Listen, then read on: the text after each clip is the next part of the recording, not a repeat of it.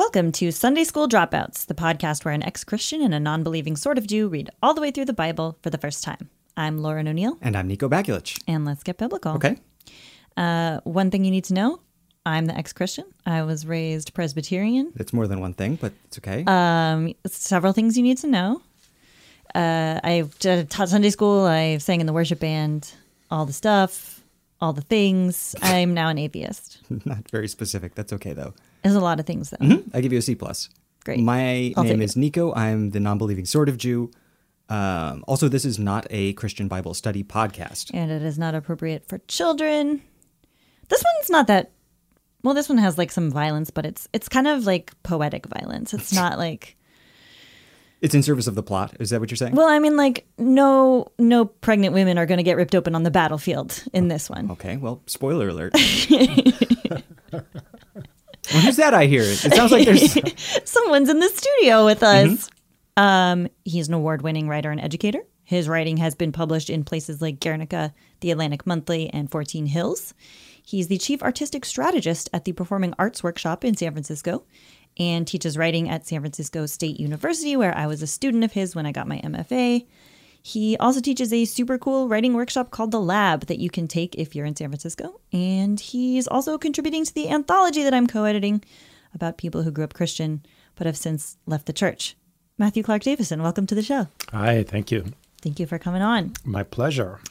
So we ask all of our guests, what is your religious background? And they've all answered so far, so keep that in mind. Yeah, I'm so prepared it's a to lot of answer. pressure. Yeah, I've heard, and I'm one of the Catholics. Yes. Yes, I was raised Catholic in the way that you go to church absolutely every single solitary Sunday, like no matter what. Mm-hmm. The flu was not an excuse. Mm-hmm.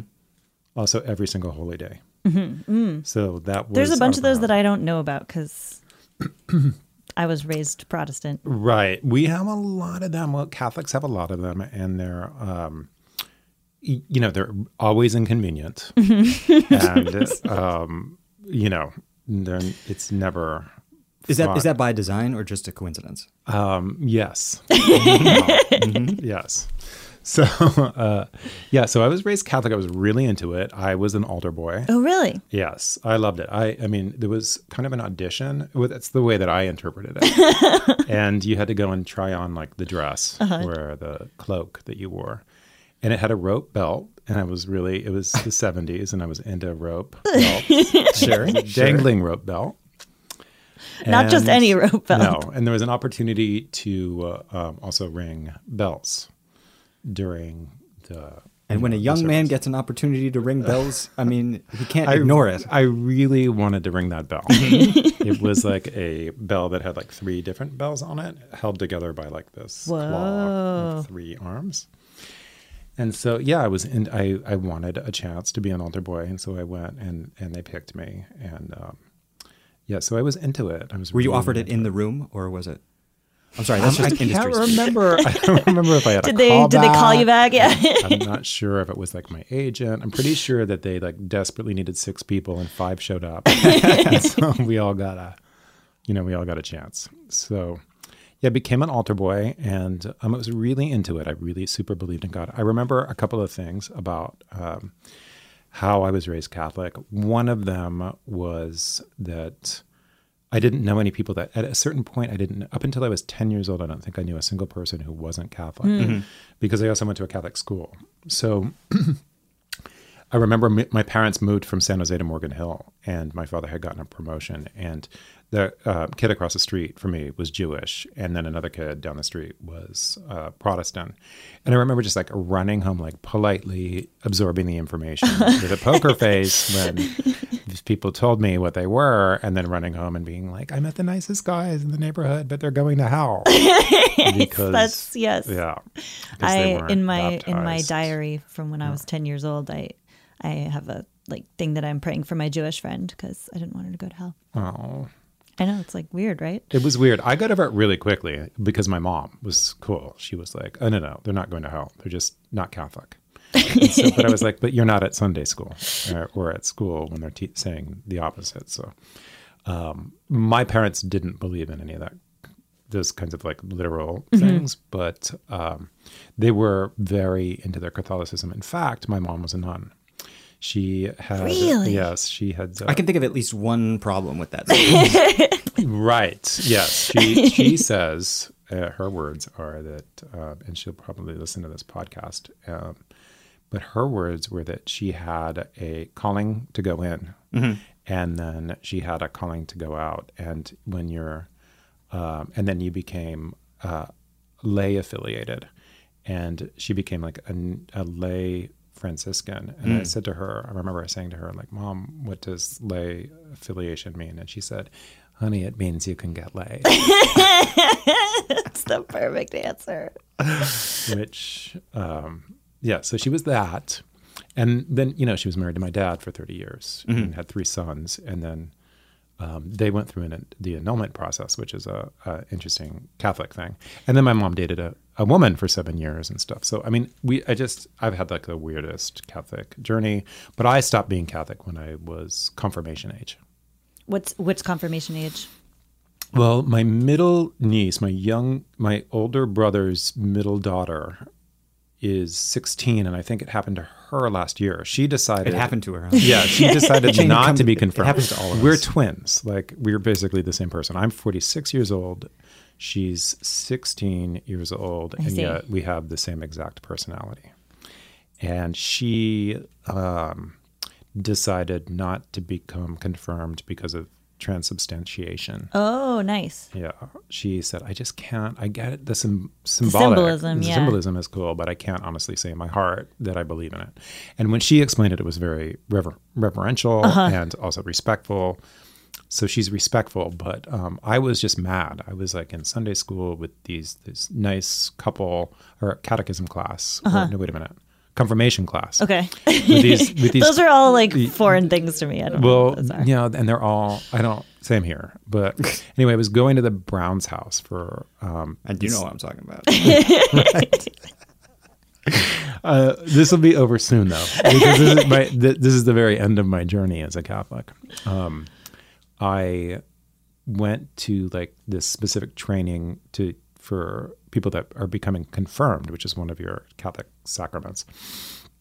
And I just couldn't, I remember asking the question, like, I don't get it about premarital sex. Like, what does God care? And I don't get it about, like, why can't a man marry a man? Like, that doesn't make any sense to me. And I was constantly, like, asking these questions, which is why today's, reading really resonates for me, because I had lots and lots and lots of questions. And I wasn't even knowledgeable enough nor experienced enough in my life at that point in order to be angry or mad or like taking it personally. Mm-hmm. I probably knew I was gay by then, but I wasn't personalizing it. It was just like, I wanted to know the answer to the question, like, why not? And they couldn't answer it for me. Yeah. I was just like, I'm out of here. I had other problems at the time.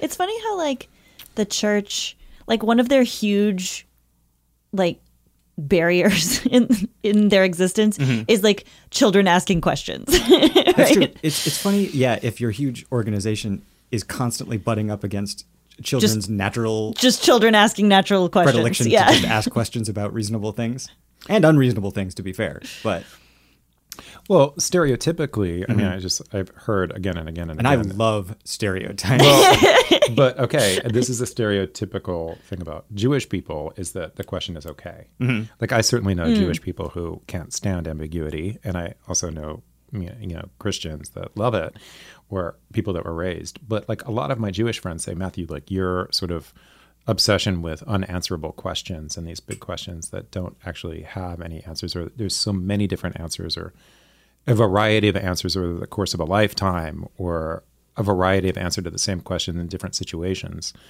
is perfectly fine in when you're a Jew. Whereas as a Catholic, like, it was problematic. Right. So sort of on that note, have you ever read Bible before? Yes, I was forced to read parts of the Bible when I was a kid, and we read it every Sunday and every holy day in church, but never front to back. I've been meaning to take the Bible as literature course at Berkeley, which is supposed to be great, I guess. Well, you could just listen to this podcast instead. Right, exactly. For years. So this is, I'm so Ours glad is that- like that course, except like 2 drinks in. Except, drunk. Exactly. And with a lot of swear words. Well, just for the record, I'm only having chamomile. That's but true. I can vouch for that. Yeah, but I'm drunk on the opportunity to On talk the word about of the Lord. Bible. Yeah. So, that's all my right. background. Me too. Well, so today we're talking about the book of Habakkuk. Could you stop throwing papers everywhere? That was pointed. It was just when you said the name. Things start Just like, flying off I'm the shelf. done with this. So here's my little fast facts.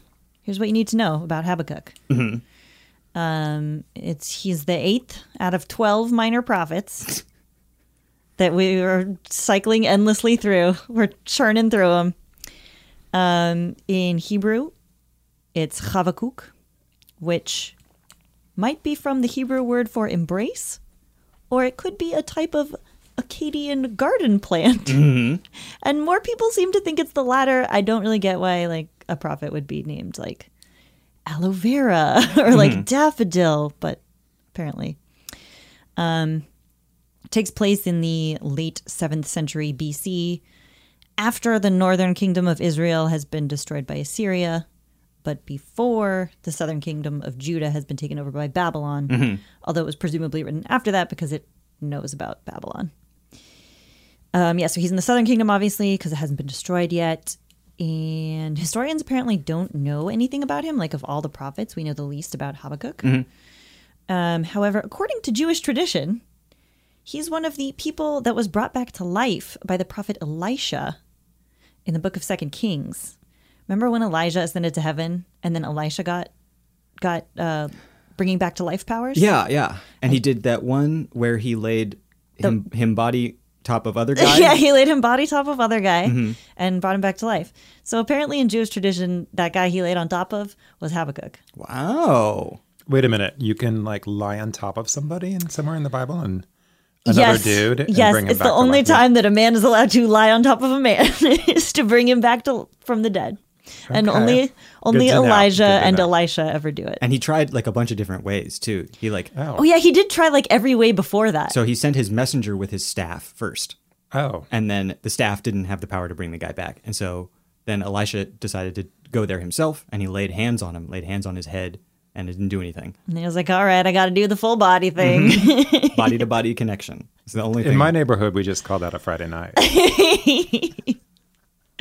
And we've also seen Habakkuk once before on this podcast because he is mentioned He was our in guest, of course, on the 2 Kings episode. he's mentioned in the apocryphal chapters in the book of Daniel. When our guest Scott Benson told us about the story of Bel and the dragon, and Daniel got put in the lion's den a second time, an angel picked Habakkuk up by the hair and flew him over to the lion's den to bring food for Daniel so he wouldn't starve. And I loved Habakkuk's sort of point of view on that matter, which was like, I don't know where I'm going. What are you doing? I'm not a cook. I don't know anything about food. Why are you doing this? I like knowing that he wasn't bald. For some reason. It helps me Well, picture actually, that. Elisha, the guy who supposedly brought him back to life, was bald, and some children made fun of him. And then he called on bears out of the woods to come kill the children.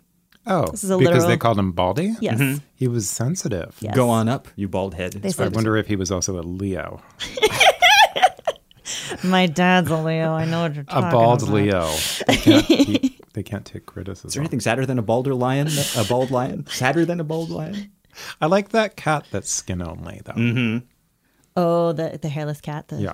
Yeah. They're cute. They're cute, except that then they get that, like, you know, that fat hanging belly that cats get? Oh, yeah. It looks really weird when there's no hair. I'm gonna think about that one. Yeah, so that's Habakkuk. My Bible's notes say that the story about him getting picked up by the hair by an angel is legendary rather than historical. So the rest of the notes are like, yes, Habakkuk definitely predicted the future.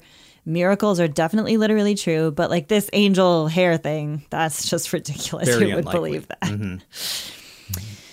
that? Shall we dive in? Yeah, sounds great. All right. So this book is structured in a similar way to some of the other minor prophets, in that it starts with a question, the question is then answered, and it ends with a prayer. Yes. Well, there's a little dialogue. There is a little dialogue. More so than in most minor prophets. It's a little reminiscent of Job. It is a little bit, but it's a little more poetic, I Yeah. guess, than Job. Yeah, much more poetry than philosophy. So yeah, we start with our dialogue, and Habakkuk is like, how come there's all these sinners in Judah and you're not doing anything about it?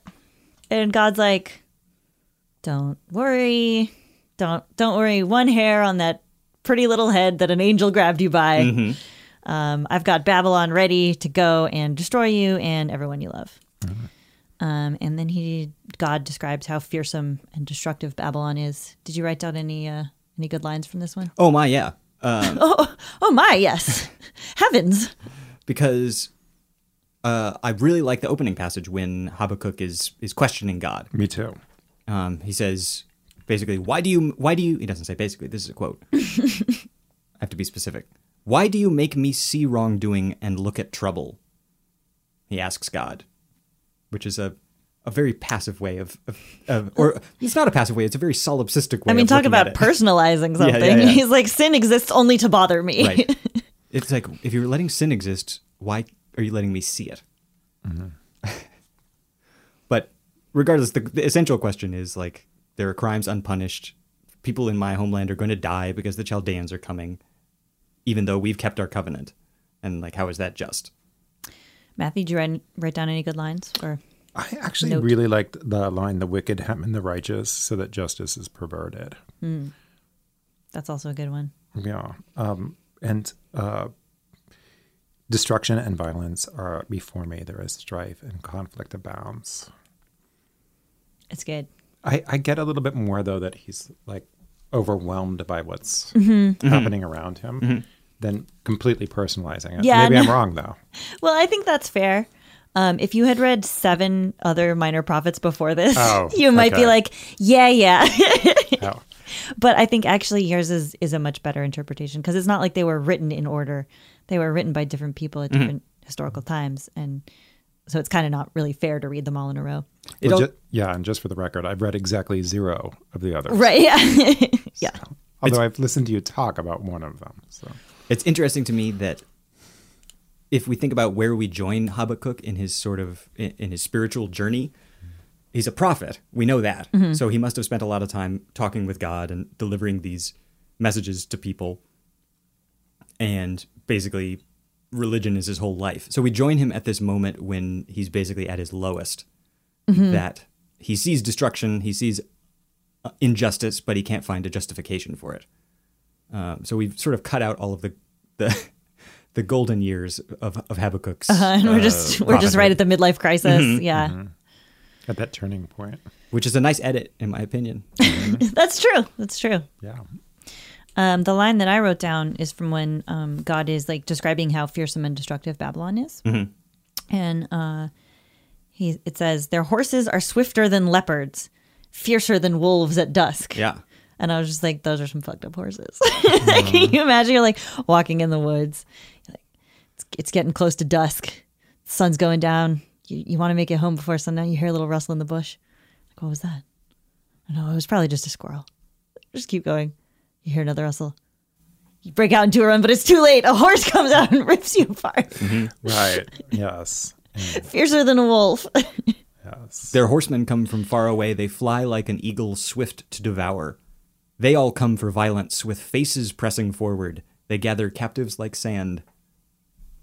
It's good. It's pretty good poetry. It's like it's I think nice. it's actually some of the best poetry that we've seen, certainly in the Minor Prophets. Right? Oh, Obadiah was quite good too. Obadiah, and I liked Micah too. I liked some bits of Micah. Yeah. Okay. But this is good. This good. is holding its own against This this. is for sure. good. It's I think- good stuff. I think it has potential. There's drama. Then after God describes that, Habakkuk's like, okay, that's great. My country's going to be destroyed and all the sinners are going to be destroyed. I'm psyched about that part. But like, does it have to be by Babylonians? Because like, they're even worse than us. And the exact line that I wrote down is, why do you tolerate the treacherous? Why are you silent while the wicked swallow up those more righteous than themselves? But God answers back in chapter 2, Yes. which is an unusual luxury among That's true. among believers God- from my limited understanding. God really, he does actually try to answer his questions. That doesn't happen very often. Wait a minute, though. But in general, I'm just curious. Like when you were praying and you were a kid and a Christian, did you hear back from God? No, never. Did you tell people that you did? I think I just avoided the question. Oh. How about you? Well, I sometimes thought I would hear God or like no in my heart or something. Right, yeah. But I felt like I had a really good moral compass, and I actually feel like I still do. I feel like back then I did, but I don't. This is one of the great mysteries to me. Like, what is that thing? Because I can't believe in God in the way that I think that it would be more convenient for me to. And I'm on the atheist side of agnostic. Sure. Although I would like to be able to believe that there's like this way in which we can talk, but I absolutely cannot have it be intervening at all. Like there's no way that God can like help me with like get a book deal or Sure. do you know what I mean? Like He's not going to make your football team win or whatever. you know, even like I think, but I remember a crisis of faith that I had when I was a kid. I don't know if you guys want to hear about it. Like Yeah, right now. please. But the first book actually really reminded me of it. So my mom, I don't know why she decided to tell me this at such a young age, but her best friend, who was a big part of my upbringing, she was like another mom to me. She had gotten pregnant against all the odds. She really wanted to have kids, but she was not supposed to be able to get pregnant. And then she did. She was pregnant, and she miscarried it in her third trimester. And it was really horrible in a million ways. And I just remember, like, my mom came to me and she told me, like, look, Ruth is pregnant. We need to pray for her. And so every night I would just like pray. And also Catholics are big on the notion that you don't pray for yourself. Like you don't pray for like stuff that you want. You pray for others and then you'll be provided for. I see. And so at least that's how I interpreted it when I was a kid. And so I was happy to pray for Ruth, who was fantastic for me. And then when she lost her baby, I was just like, I didn't get it. It was like, that didn't make any sense to me. And also I had already heard a lot about abortion at that age. It was weird, like at school and in other places, just around church and friends. Like it was weird how much they let kids like hear about like what women were supposedly doing with their pregnancies and bodies, but then what they tried to shelter us from, like shoulders. Right. Look, shoulders are dangerous. I like shoulders, but I just feel like they're much safer for a child's psyche than Some of them are very pointy, though. That's true. From my understanding, I've never seen one personally. Shoulder? Oh, okay. No, I keep it all covered. Okay, good. But so these were some of the things that were confusing. But when she did lose her baby, I mean, I was kind of like done. And I didn't tell anybody. It was all internal. But I remember having that piece and also like this opening piece that Habakkuk has. And I also just remember feeling very personally, like during the AIDS crisis, like how much more, like how many more, that kind of thing. But it was less about God and more about government at the time. Sure. And so I related to the plea. But I'm always curious if people like feel like they had heard some sort of spiritual guidance. Yeah. No, or I voice. never felt that way. Did you have an inner knowing? No, I felt confused all the time. And I felt very strongly that I didn't understand anything and nothing made sense. Then what kept you going? Well, like fear and guilt, I think, because I was really afraid of going to hell. And then also I was very like saturated with this idea that humans are sinful and bad and God loves us anyway, like despite the fact that we don't deserve love. So I thought of myself as a being that was really sinful and didn't deserve to be loved. And therefore, like, it didn't matter if I didn't feel God's presence or whatever. That was just because I was sinful and worthless. And I was going to go to hell if I didn't keep praying. that's what kept me going. That's such a bad thing to keep people going. I know, especially when you're a little kid and you don't have anything else to compare it to, you know? Now that I'm an adult, I'm like, wow, that's not a good option. It's not sustainable, and it's not it doesn't help you. Like, even if I were still a Christian, that would not be the angle that I would want to approach it from. But what about Jesus? What about Jesus?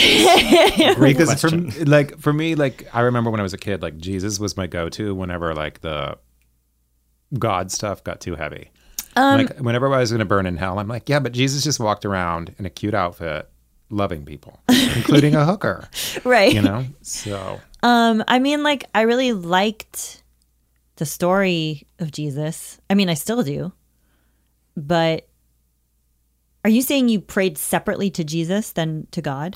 Well, yeah. In Catholic religion, you pray to the Father, the Son, the Holy Spirit, and Mary. You're right. And you can pray to saints too, right? Or absolutely. Yeah. You can pray to any saint for any reason. So in Protestantism, there's the Holy Trinity, but you don't really separate it out very much. Mm-hmm. So I never prayed separately to Jesus or God. That was the same thing to me.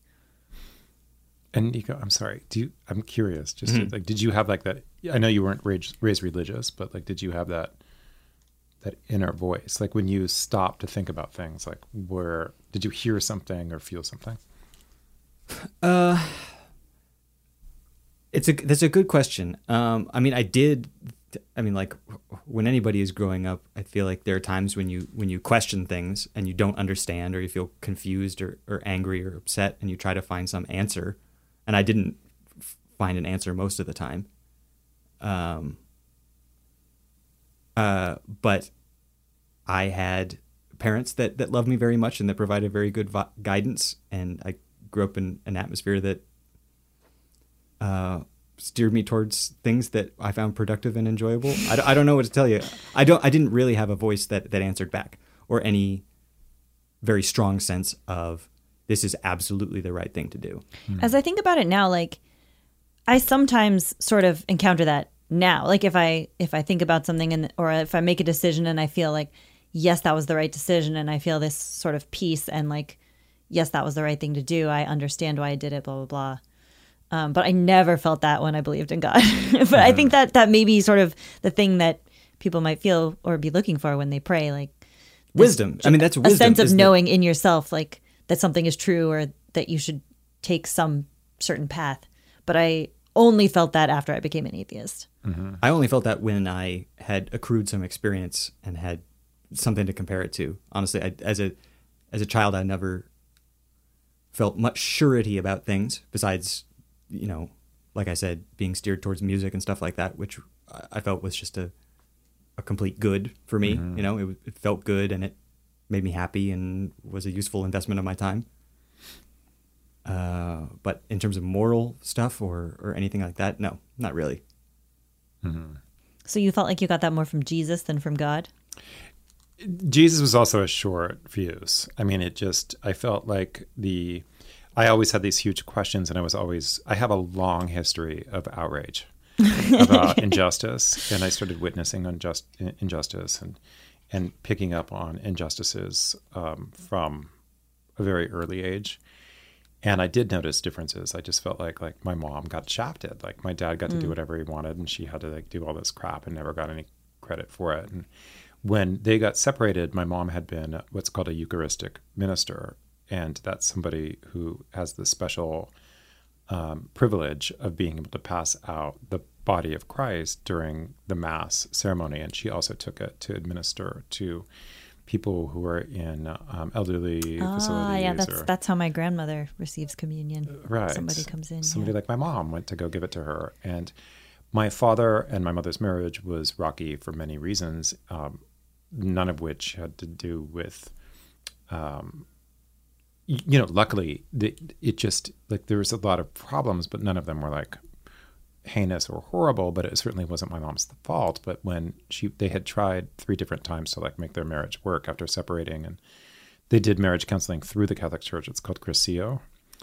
And it's called what? Crescio. Crescio. Yes. That sounds like somebody's like drag queen name. I was gonna say it sounds like a startup. Yeah, startup. Yeah, or it sounds to me It's like at something that you would put, crec.io. Yeah, Curcio. to me, it's my thing that it sounds like is like an ingredient that you would put in like a delicious fattening food in order to make it less fattening. Like, Sure, yeah. potato chips. Yeah, with thanks to the- Crisio, 70% less fat. Thanks to the inventiveness of American industry. Yeah, we can now enjoy our potato chips with 70% less fat. Right. So they tried it even through the avenues that were available to them in the church to make their marriage work, and they just couldn't. And then, had decided when the first time that they were separated, like they told my mom, like, you can't iron the vestry and you can't give out the Eucharist. And I was just like, she accepted it. But I was like, that's bullshit. Like I was like 10 on a scale of 1 to 10 of outrage. It's like, you're doing them a favor. Like I got it that it's a joy to be of service to something bigger than you. And that it enables you to get out of your own selfish wants, needs, and desires and whatever, which can serve as a relief. Even as a young person, I understood that. But what I didn't understand is how like they use that to then punish her and like make a public sort of Example of her. Example of her. And it outraged me. And several other things did too. And those were the things for which, no way that I was ever introduced to through my religious upbringing was I, taught to like meditate or listen to what Jesus or God might say to me. Nor was I directed to the Bible in those ways. I was just supposed to always accept what the authorities said. Yeah, that's more Catholic. They're more like the authorities tell you. And then Protestants are like, the authorities don't know anything. It's the Bible. Uh-huh. Speaking of accepting what the authorities tell you, we are the authorities on this show, and you must accept that it is time we take a break. And we will continue with our discussion of Habakkuk in about a minute. Hurrah! Bye. Bye.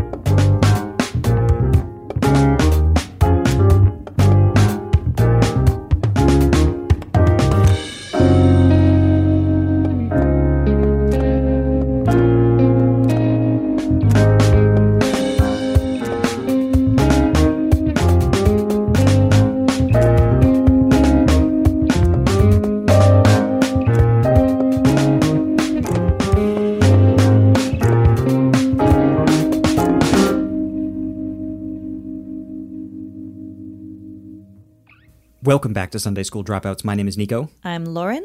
and we are here with a guest. It's Matthew Clark Davison. Yay, Matthew Clark Davison. Hello. Hi.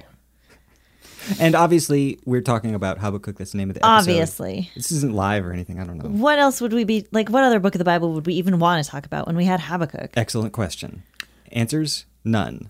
I heard you about to give one. No. Not the kind of question that gets answered. No. We only like questions. We just made it to the second chapter.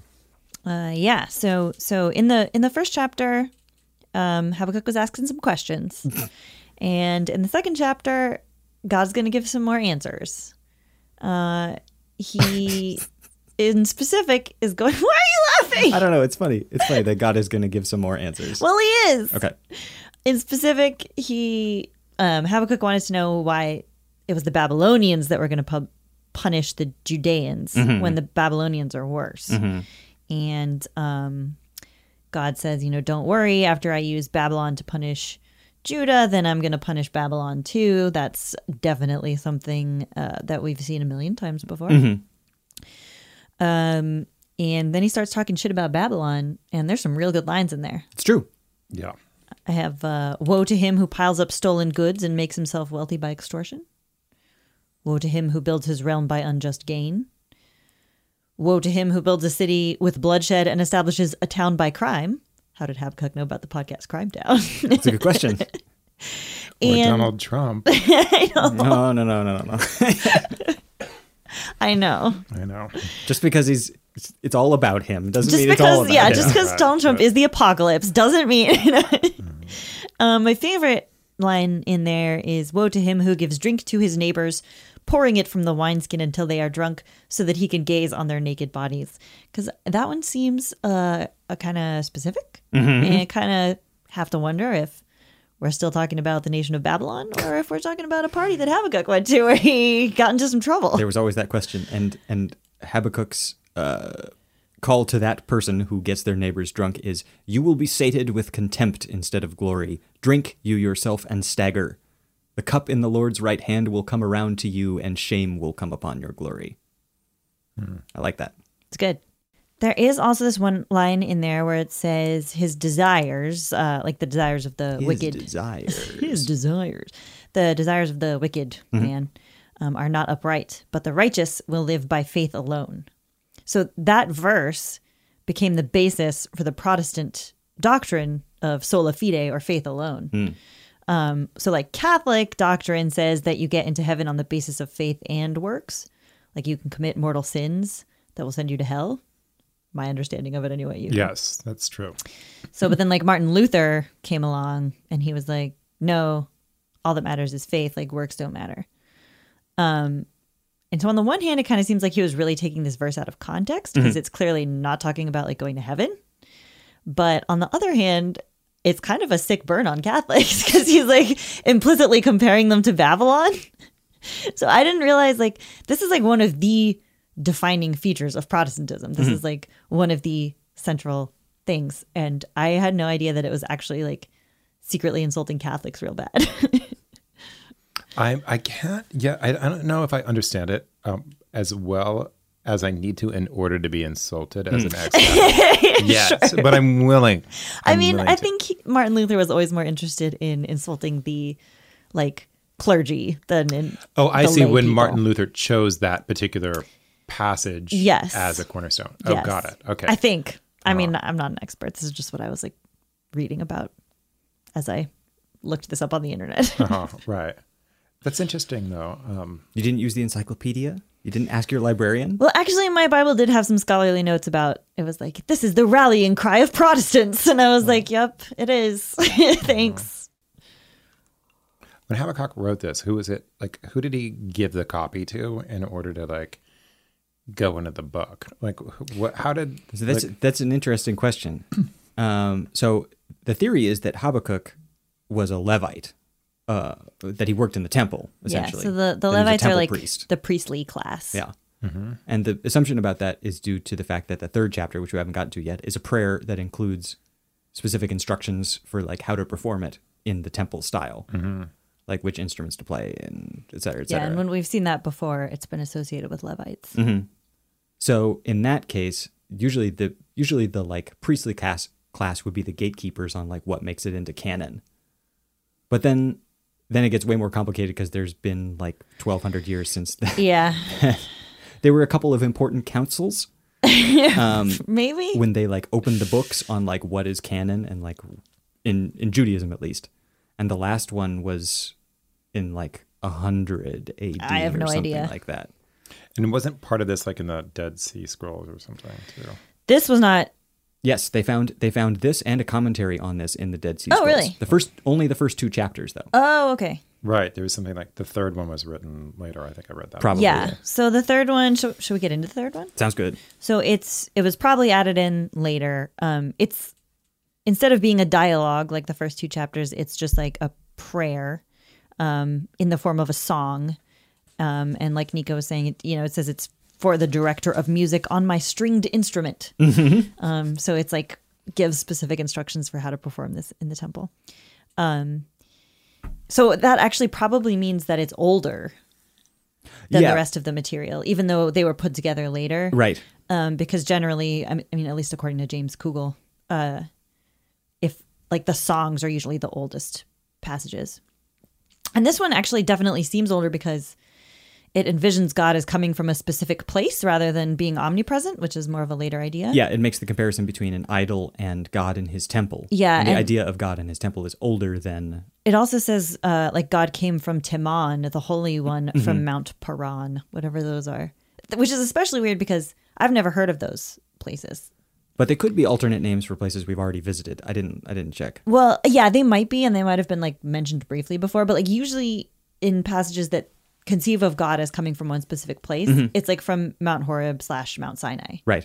So I wonder if this came from like a slightly different tradition and was like shoved in here to be integrated into If the only whole. we had asked our local librarian. There's a little note here. It says God is pictured as coming from the area south of Judah during the Exodus, Mount Paran, and probably northwest of the Gulf of Aqaba and south of Kadesh Barnea, between Edom and Sinai. Well, there you have it. Yeah, but wow, I think that, I mean, I'm a writer, and you know, what I do is like, if the town that the person was actually in doesn't sound as pretty as the town in my head for the poem or the song, then I'm going to change it Sure. because Sure. it's going to give you the emotional thing that you need. It's possible it just flows so much better in Hebrew, or like it really doesn't, like it messes up the scansion. I mean, Taman and Paran rhyme, I guess. No. I'm talking about the English, because the way that I was raised religious is that's the only. Oh, right. There is no acknowledgement Right. of this as a translation. Of course. It's the word of God. But but before God spoke in modern English. before Vatican II, it was in Latin. So A good point. God spoke in 2 languages, Latin and modern English. But the song is pretty cool. I think the song is beautiful. I think it has some really good lines. I wrote, sun and moon stood still in the heavens at the glint of your flying arrows, at the lightning of your flashing spear. In wrath you strode through the earth, and in anger you threshed the nations. You came out to deliver your people, to save your anointed one. Also in that section, the mountains saw you and writhed. A torrent of water swept by, the deep gave forth its voice. I like that. We have quivering lips and trembling legs and all that. Yes. Yeah. And I heard and my heart pounded, my lips quivered at the sound. Decay crept into my bones and my legs trembled. That like decaying bones really hit me. That was like, Yeah. I wait quietly for the day of calamity to come upon the people who attack us. though the fig tree does not bud and there are no grapes on the vine, though the olive crop fails and the fields produce no food, though there are no sheep in the pen and no cattle in the stalls, yet I will rejoice in the Lord. That's a beautiful moment of faith. Yeah. You know, that is like the highest moment of faith, when you can be without any material evidence of God or God's favor and still wait for the whatever you get. And so rejoice. Yeah. Rejoice. Yeah, I like that. This is where it really gets tough for me. Go on. I mean, I feel like it's, I always get mad about songs like this because I'm wondering, like, who was in charge of dispensing this particular song, Okay. and to whom and why. But first, there's also his beef with idolatry. Like, Yes. and that's the more interesting story that I can tell you. Oh, then please, because so idolatry is I would say it's like the main point of the Bible so far. Like the main point of the Old Testament is don't worship idols. Yeah, I mean, solidly the first 30-40% was like all about idol worship. But Catholicism is really, really interesting because Protestants consider Catholicism idol worship Yeah. because of all the saints and saints and praying to Mary. statues and stuff. Yeah. Okay, so my mom and I, she's in a relationship with a woman. Like I'm living in Italy. I had never done anything. She was a great mom in a million ways, and I had never done anything really great for her. Mm-hmm. And so I just thought, okay, I could take her on a trip through Umbria, where St. Francis and St. Clare are from. And actually, I met this travel agent who specialized in religious tourism. And you didn't need to be religious, Right. but she could take you on stops along a saint's path, Yes. for example. Yeah, And so yeah. we did that in Umbria. And it was absolutely amazing. That does sound amazing. It was incredible. And so we had gone to this one, what are they called? The giant churches. Cathedral? Yeah. In, I think I'm in Orvieto or Assisi. I can't remember which one. But we went there, and so we get into basement of this church, and we are lining up with the other Catholics, and I'm reading, and at this point I spoke a little bit of Italian because it was when I was newer there, and I was reading it and I was thinking, this says that this statue got up and flew around the church and presented itself as a miracle and there's all sorts of stuff like that throughout Italy. There's like part of the nail from the cross, and in this cathedral and that, and they love that stuff. And like relics that are like, but really hardcore creepy. And so my mom and I are in the car, and I'm assuming that we're having one conversation, which is I was just like, you know, and one of the other conversations that we had was a dead serious one where my mom was telling me about a friend of hers whose dog was sick, and she had called the dog psychic. So things had evolved for my mom over the years around what was acceptable forms of spirituality. I mean, that kind of thing in my house when I was a kid would have been like to just only illuminate what a crazy person would be. Right. To be fair, St. Francis is the closest thing Catholicism has to a dog psychic. Absolutely true. And so we were on theme. Yeah, totally. Yeah. But so my mom had like really gotten to a point where it was like she never made fun of me or any of my friends, and by then I had like friends who were Wiccan and like people. She was just like, she was totally neutral and cool about everybody's deal, and kind of always had been. But she's no longer Catholic either, and so I'm thinking, we're having this conversation. I was just like, oh my God, you know, Mom, it's just like so crazy to me that these people, they can't think a man can be married to a man or be with a man, and a woman can be. You know, she's with a woman at the time. Right. And I'm saying, but they'll line up to see a flying statue. And all collectively believe that they're a flying statue. And then all of a sudden the conversation went this weird 180 where she was like, and why wouldn't it? Ye of little faith. And I was like, Mom, the statue didn't fly. It's a statue. Like, so this reminded me of that story. I'd completely forgotten about that. That's interesting. And I just wonder, like, how Catholics get around that, because they don't think of themselves as worshiping idols at all. It's more like these objects then become only like a vehicle or a reminder, I think, of what they're really worshiping, which is God. Right. Well, all the idol worshiping stuff. Well, to be fair, I've never read the New Testament, but I've gotten the gist of it. And my understanding is it doesn't really focus that much on hating on idol worship. No, that's definitely less of a focus. Right. Yeah. So if you focused more on the New Testament, you'd get less of the idol worship bias, anti-idol worship bias. Am I wrong in thinking that the idol stuff in the Old Testament is more of a way of hurting people away from like multi-theistic religions and towards a monotheistic? Yes, it is that. But I think even more than that, it's just a way of hurting people away from different cultures. So it's like, no, we're not worshiping the Egyptian gods here because we're not Egyptian. Mm-hmm. We're not worshiping the Babylonian gods here because we're not Babylonian. Okay, like we're Israelites. That's our community. That's how we define ourselves, and we're not going to worship those gods. Okay. But you see, early in the Bible, there's a lot of stuff where it's like, it doesn't deny that there's many gods. Mm-hmm. It just says that we only worship this one God. This is the God that favors us. Yeah, this is our God. So like Asherah might exist, Baal might exist, but our God is way stronger and he can beat all them. Interesting. Yeah. I always thought it was a denial of the existence. I mean, that's certainly how it's how Christians interpret all of that now. Mm-hmm. But at the time it was written, it was clearly not the case. It was like gods were competing for favor or whatever. That they were all in competition and they were all in play. Yeah. And that the God of the Jews was, Jews had to really respect their God and not stray from that path because he had shown favor to them. Got it. And they were the chosen. And that is like, that's like the whole gambit of like all of this, right? Mm-hmm. So everything you're reading here about like Babylon destroying Judah for its wickedness and then Babylon also being destroyed it's all based on like worshiping false gods. So like too many Israelites in Judah are worshiping these false gods. Yeah. Therefore, they need to get punished. But Babylon also worships false gods. So therefore, they're going to get punished. It's all based on that, which is like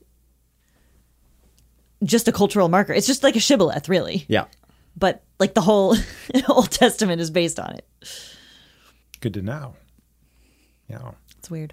I think there's only really one thing left to do, and that's to rate this book. Rate this book. Mm-hmm. How would you rate this book, my dear? I think I'm going to give it 5 out of 7 fierce horses. Okay. Why? Well, some great poetry in here. And I'm interested in the way that it involves question and answer, which is not, you don't see that in a lot of the other prophets, you know? I mean, there's like a little bit of it, but But it appears in some of the most effective books. yeah. So I really liked that idea. And it was nice and short. I always give points for it being short. But of course, I mean, I've read so much about how Babylon is going to be punished, you know? It's just kind of hard to keep caring about that. But I suppose it wasn't hard for them to keep caring about it when they wrote No, it. I don't think it was. It was a pretty big deal. Matthew, what would you give this book?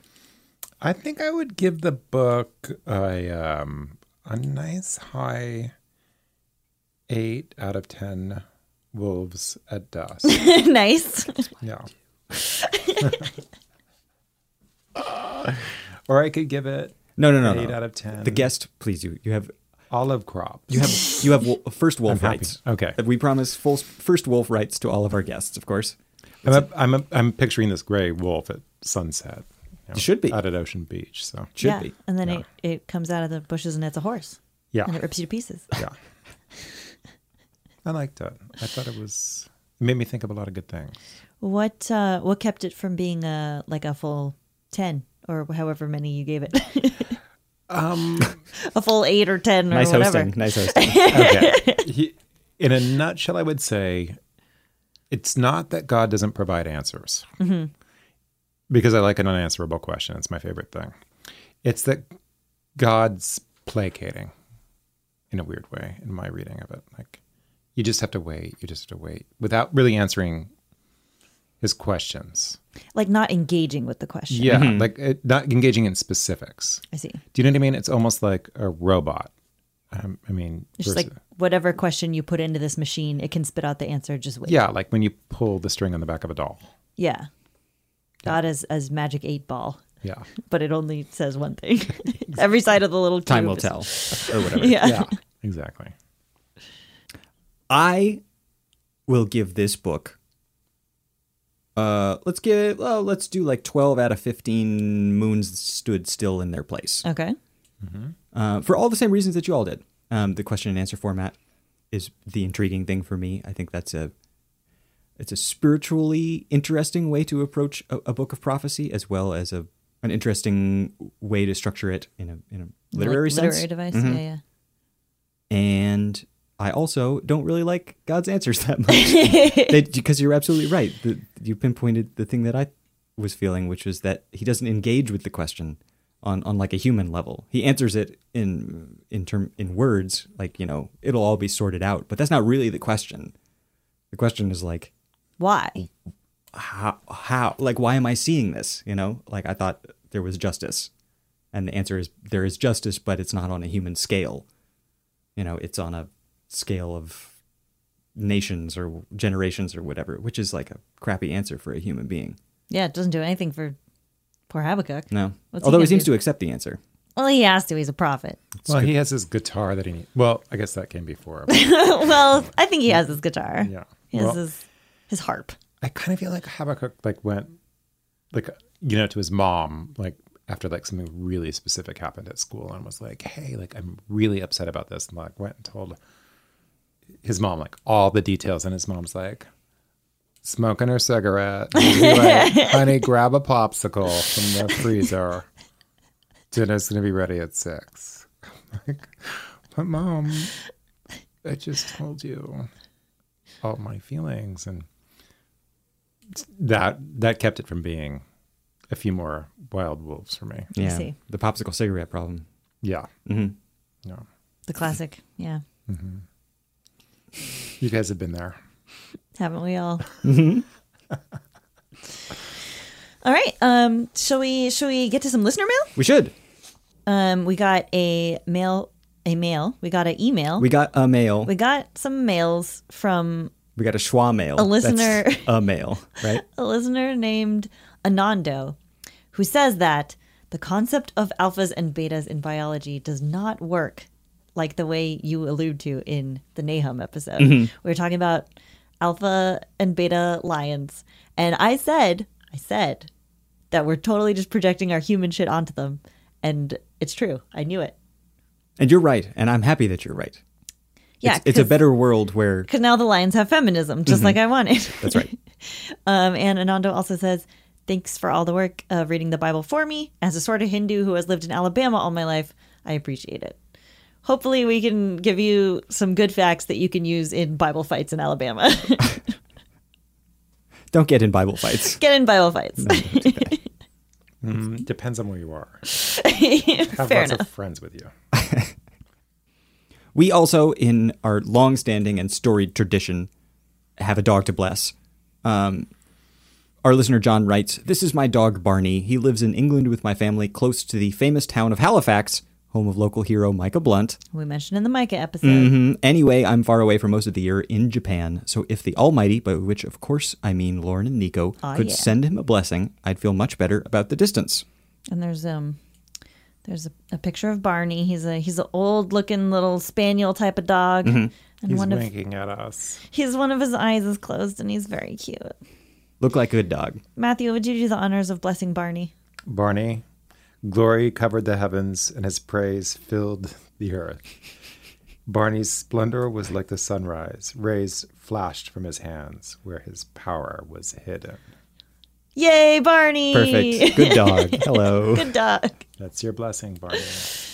If you want to have a pet blessed, if it's a dog, of course, we will bless it. If it's a cat, we unfortunately cannot bless them. We can only curse them. Cats need curses. All you need to do is send us a photo of the animal in question. If it's a different type of animal, I don't know what we'll do. We'll have to evaluate it on a case-by-case basis. Yeah. If you have an unusual animal If you have that some you sort of bird or reptile, feel like it needs fish. some sort of biblical judgment, we could make it happen. we'll try our best. You can send email with, of course, a photo of the pet in question to contact@sundayschooldropouts.lol.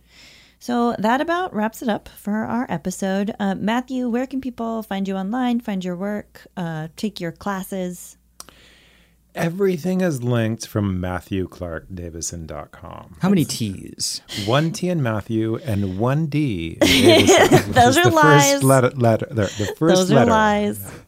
MatthewClarkDavison.com.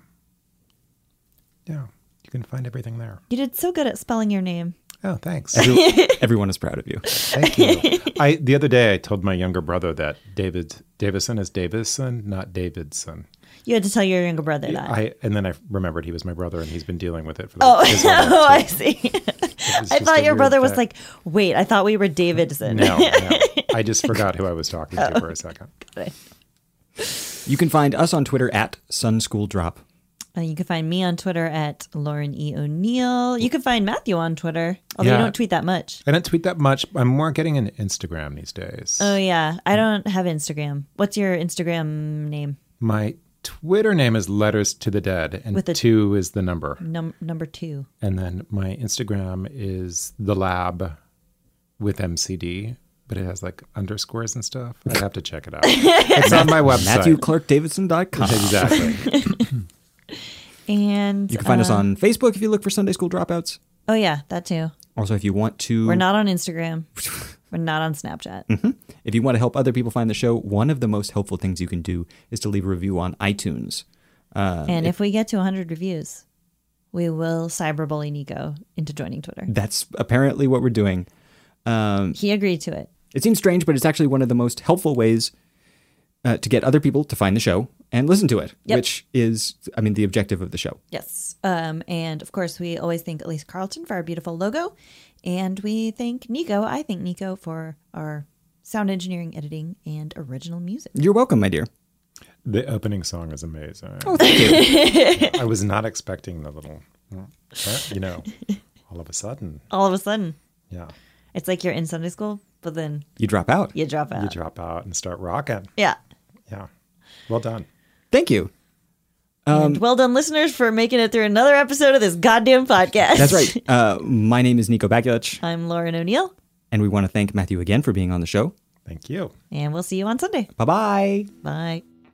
Bye.